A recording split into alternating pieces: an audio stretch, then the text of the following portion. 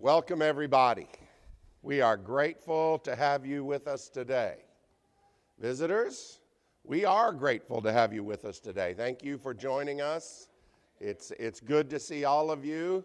Looks like summer break is kind of over and the wanderers are returning, and we like that. And members, we are glad that you are back as well.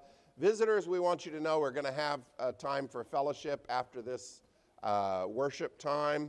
If you didn't hear that earlier, we'll have some coffee, we'll have some carbohydrate-laced snacks in the fellowship hall, so please join us after that, and then we'll have Bible classes about 15 minutes after we let out of this worship service.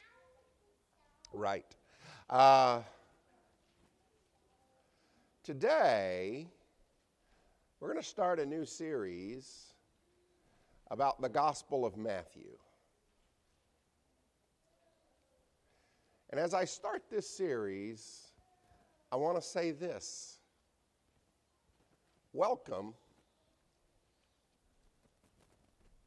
to the house of God. Here we are today, sitting in the house of Jesus Christ, the house of God. Jeremy led our thoughts just a moment ago in a wonderful way to remind us that when we sit at this table, this Lord's Supper table, we've pulled our chairs up to the table of Jesus Christ. And we are sharing table fellowship with the Lord of the universe. And He has called you, and He has called me to be here with Him today so we can share time with Him. He has made you and me into a family, into a holy people. So today we can gather strength from one another. We can lift up our voices to praise Him and God our Father, and we can go out and carry out His will in this world. Welcome to the house of God. The story of the book of Matthew is the story of how the world changed and how the kingdom of God was made real in the life and the teachings and the death and the burial and the resurrection of Jesus Christ and the kingdom that He established. And so today, rather than focusing on one particular passage, which is what Jeremy and I usually do, I just want us to look at the whole book of Matthew. The book of Matthew is one of the longer books in the New Testament, but honestly, you could read it in about 35 or 40 minutes. You could do that every week. And that wouldn't be bad practice for you during the time that we're doing this sermon series. It tells this powerful story of Jesus Christ predicted, hoped for, longed for throughout the centuries of the Old Testament. And in that long period between the end of the Old Testament and the beginning of what we call the New Testament, the desiring of the Messiah, the Christ to come, here He is, Emmanuel, God with us. This is the passage that we had read today for our scripture reading. So all the generations from Abraham to David were 14. And from David to the departure to Babylon, 14 generations. And from the deportation to Babylon to the Christ, 14 generations. Now the birth of Jesus Christ took place in this way. When His mother Mary had been betrothed to Joseph, before they came together, she was found to be with child from the Holy Spirit. And her husband, Joseph, being a just man, was unwilling to put her to shame, resolved to divorce her quietly. But as he considered these things, behold, an angel of the Lord appeared to him in a dream, saying, Joseph, son of David, do not fear to take Mary as your wife, for that which is conceived in her is from the Holy Spirit. She will bear a son, and you will call his name Jesus, for He will save His people from their sins. And all this took place to fulfill what the Lord had spoken by the prophet, "Behold, the virgin shall conceive and bear a son, and they shall call his name Emmanuel," which means God with us. Here we are in the presence of God, hearing the story of the coming of God in the flesh, Emmanuel, born of a virgin. Jesus Christ, born of a virgin, born into the royal line of David, we are told, comes into the world to establish the kingdom of God. That's how the Gospel of Matthew sets out his story. Jesus comes as king, the king that the people of God had longed for, the king that the people of God had prayed for. If only we could get David back. If only somehow all of those promises that had been made in the Old Testament about the Messiah, the anointed one from the line of David, if only that could finally come true. All of our problems with the Romans, all of our problems with our own sins, and the difficulties that our sins have thrown our nation into and thrown us individually into, all of that could be dealt with. And here, the angel tells a descendant of David, Joseph, he says, the woman that you're about to marry, she is pregnant, but she's pregnant by the Holy Spirit. The child that she's going to give birth to, even though she's a virgin, the child that she's going to give birth to is that child that will save God's people from their sins. This is to fulfill what Isaiah said, Isaiah chapter 7, verse 14. The virgin will be with child, she'll give birth to a son, and you'll call his name Emmanuel, God with us. It's all starting to happen. That's how the Gospel of Matthew opens. Everything that the Israelites have been hoping for, and some had maybe given up hope, now it's starting to take place. God with us. It's starting to take place. What's that going to look like? As you turn the pages of the Gospel of Matthew, you wonder, what will that mean? God coming in the flesh, being born as a little baby, living a life here on earth. What will that look like? We have stories about God sort of taking on human form. Greeks had stories about that. Romans had stories. The Egyptians had stories about that. Farther east, there are stories from the Indian subcontinent about that. What's it look like when God's take on human flesh? We can imagine great warrior kings. We can imagine people with superpowers flying over the battlefield, casting lightning bolts. That's the kind of stories that we get from human mythologies. What will this be like? You can hardly wait to turn the page, can't you? What's this going to be when God is here in the flesh with us? Born of a virgin, born from the line of David, ready to bring the kingdom of God into the world. We're going to study these passages more in depth later, but look what starts to take place. Jesus is recognized by God in his baptism, and he begins to preach the gospel. Matthew 4, verse 15 through 17. In the land of Zebulun and in the land of Naphtali, the way of the sea, that's the ancient names for the land that is now called Galilee, the territory of Galilee. In the land of Zebulun and the land of Naphtali, the way of the sea, beyond the Jordan, Galilee of the Gentiles, the people dwelling in darkness have seen a great light. For those dwelling in the region of shadow of death, on them a light has dawned. From that time Jesus began to preach, saying, repent, for the kingdom of heaven is at hand. A little bit later, we read this. Jesus entered Peter's house, and he saw his mother-in-law lying sick with a fever. He touched her hand, and the fever left her. And she rose and began to serve him. And that evening they brought him many who were oppressed by demons. And he cast out the spirits with a word and healed all who were sick. This was to fulfill what was spoken by the prophet Isaiah. He took our illnesses, and he bore our diseases. What does it look like when God takes on human flesh, the real God? It's not lightning bolts. It's not turning people into newts. It's this: good news and healing. You're your sins being dealt with.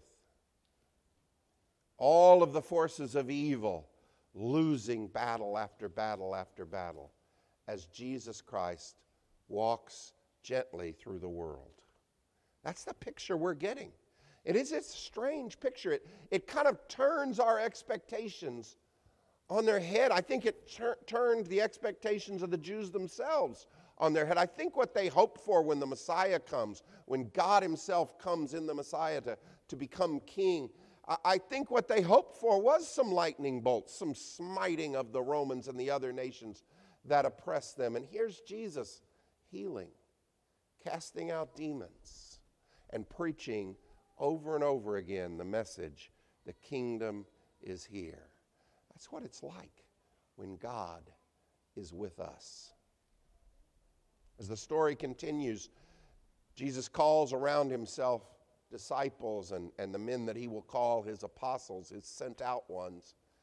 And he asks them this question. Jesus came to the district of Caesarea Philippi. I'm sorry, I should have filled in the blanks for you on that previous one. Jesus proclaimed the gospel of the kingdom of God in his words and in his actions. Now I'll move on. Matthew 16, 13 through 16. Now when Jesus came to the district of Caesarea Philippi, he asked his disciples, "Who do the people say that the Son of Man is?" And they said, "Some say John the Baptist, and others say Elijah, and others say Jeremiah or one of the prophets." And he said to them, "Who do you say that I am?" And Simon Peter explained, "You are the Christ, the Son of the living God." Peter said a mouthful. Jesus says as much. He said, you didn't make that up. God spoke that to you, Peter. God has made that clear to you. I am both of those things, the Christ and the Son of the living God. The Christ means anointed in Greek. Same word as the Hebrew word Messiah in Hebrew. It means the one that God has chosen to be king or prophet or priest. In this case, it's all of those. The anointed one. You are God's anointed one, the one from David, the one that we've been hoping for. You're finally here. Peter says, and he's speaking for all of the apostles, we believe that's you. You are that Christ, and you're the Son of God, the one who will stand as king for us and solve our problems. Jesus is king. He came to be king. When you say Jesus Christ, I've mentioned this many times, when you say Jesus Christ, you are not saying Jesus' last name. When you call him Christ, you are giving him his title. Jesus King. King Jesus. He is your king. He is my king. He's actually the king of everyone in the world. Part of the problem is some of the world doesn't recognize Jesus as king. But Jesus is set up to be king of everything in heaven and on earth and whatever's under the earth. Whatever you got in the universe, Jesus came to be king of all of that. That's Jesus. What's it like to be that king? Again, the world has expectations for what kings are. About 600 years before Jesus walked the earth, Nebuchadnezzar was a tremendously powerful conqueror. He swept away the Assyrians. And he swept in and could have destroyed the Israelites possibly many times. He finally does destroy, by the will of God, the city of Jerusalem and takes the Israelites captive to Babylon. He defeats the Egyptians. He defeats the Assyrians. He establishes the most powerful empire that the world had seen, at least the Middle East had seen up to that time. An incredible power.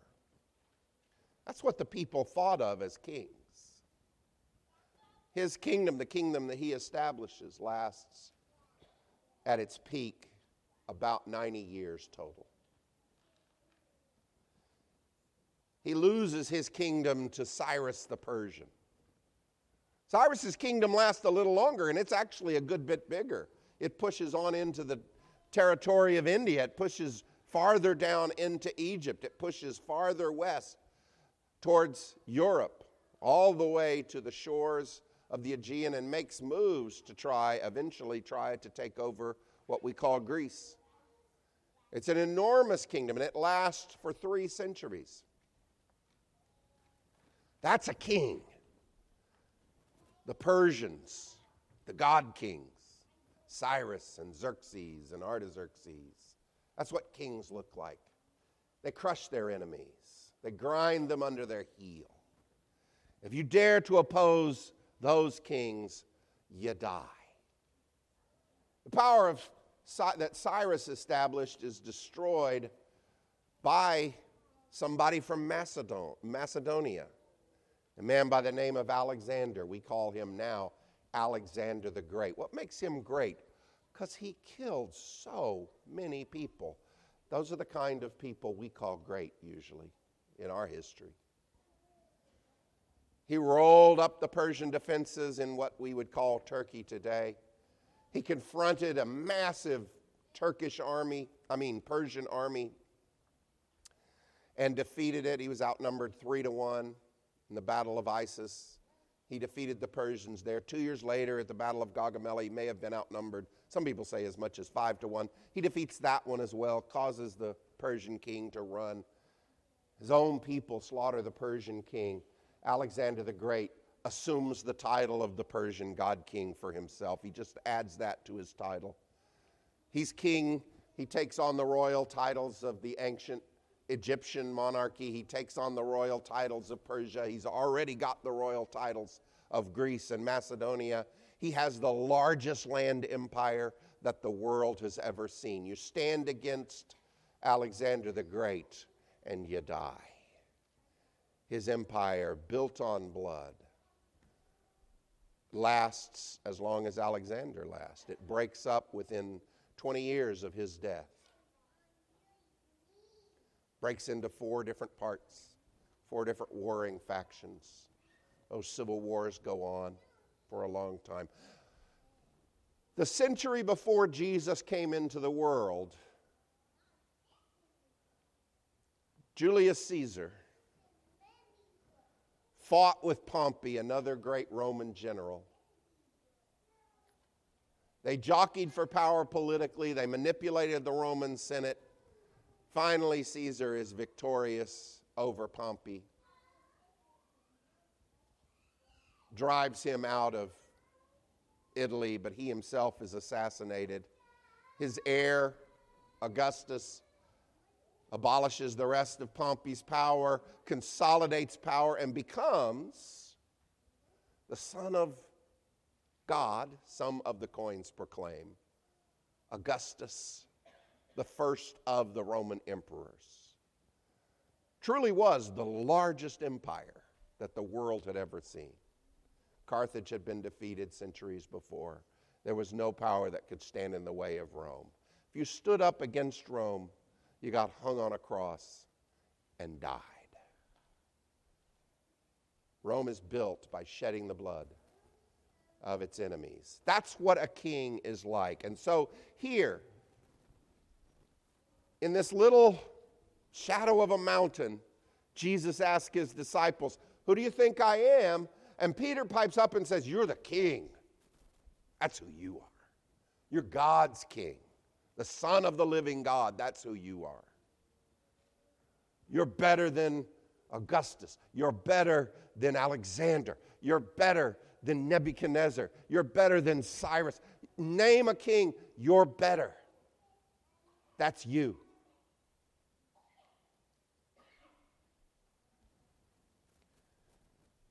Jesus almost immediately turns to his disciples after they've recognized him as a king. And he says this. From that time, Jesus began to show his disciples that he must go to Jerusalem and suffer many things for the elders and chief priests and scribes, and be killed, and on the third day be raised. And Peter took him aside and began to rebuke him, saying, Far be it from you, Lord, this shall never happen to you. But he turned and he said to Peter, Get behind me, Satan, you're a hindrance to me, for you're not setting your mind on the things of God, but on the things of men. And then Jesus told his disciples, If anyone would come after me, let him deny himself and take up his cross and follow me. For whoever would save his life will lose it, and whoever loses his life for my sake will find it.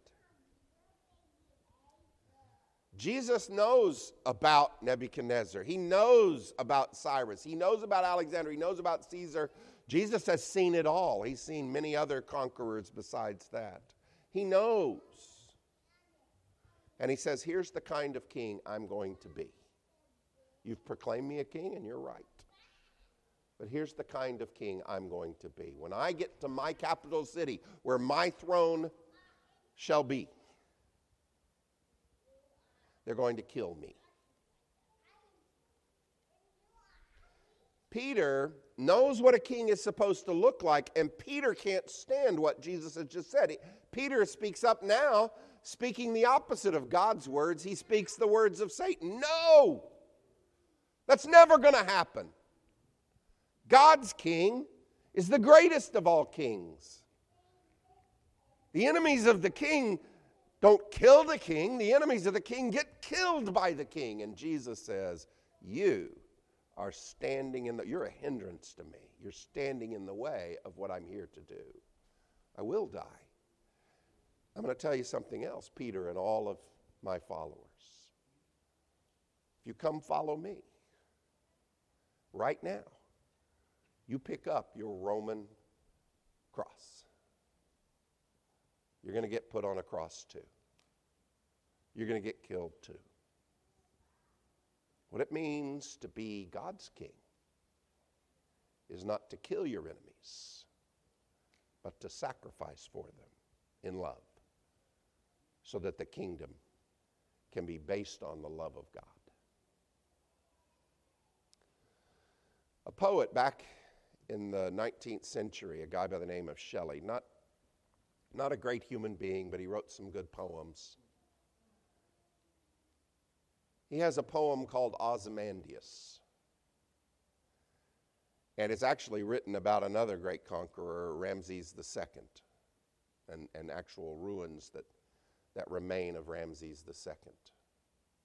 And the great striking line is, Look on my works, ye mighty, and despair. That's a king at the height of his power that can say that. I've conquered my enemies to the west. I've conquered my enemies to the east. I've conquered them north. I've conquered them south. I've built these great works, these great walls, these great armies. Look on my works, ye mighty, and despair. That's a king, the kind of king the world seems to want over and over again. Look on my works, ye mighty, and despair. But the tone of the poem is not triumphant, because what we're invited to look at is the shattered statue and bare sands all around it. And the empire that once existed for Ramses II, Ozymandias, is nothing but dirt. And so those proud words, look on my works, ye mighty, and despair, take on the real meaning. If you live by the sword, this is what awaits for you. You will die by the sword. Every king that builds by killing his enemies will in turn die. Every kingdom that's built on blood will be destroyed in blood. That's true for every kingdom that's ever existed. Americans, I'm sad to say that's true for our kingdom. That's always going to be true for earthly kingdoms. And Jesus says, I am king. That is the very voice of God that spoke to you, Peter, when you said, I'm king. but this is the kind of king I am. Jesus is the Christ, the anointed King of God. But that does not mean killing God's enemies. It means sacrificing in love for them. Jesus says, that's what I'm going to do. I'm here to give my life as a sacrifice. And that's what I call on you to do as well. What Jesus predicts over and over again from this point forward in the Gospel of Matthew does come true. He finally does enter into the city of Jerusalem, and instead of welcoming him as the rightful king, he is subjected to trial, beating, humiliation, and crucifixion by the Romans. After they had crucified him, they divided his garments among them, casting lots. They sat down to keep watch over him there. And over his head they put the charge against him, which read, "This is Jesus, the King of the Jews." They meant it as mockery. They meant it as a slander. Ironically, they are proclaiming the exact truth. This is who they have just killed. And of course, death cannot hold him. He rises from the dead. He appears to and invites the women to tell the disciples to meet him in Galilee. And at Galilee, we get this great commission. The 11 disciples went to Galilee, to the mountain to which Jesus had directed them. And when they saw him, they worshiped him. Some doubted. And Jesus came and said to them, "All authority in heaven and on earth has been given to me. Therefore go and make disciples of all nations, baptizing them in the name of the Father and of the Son and of the Holy Spirit, teaching them to observe all that I have commanded you. And behold, I am with you always to the end of the age."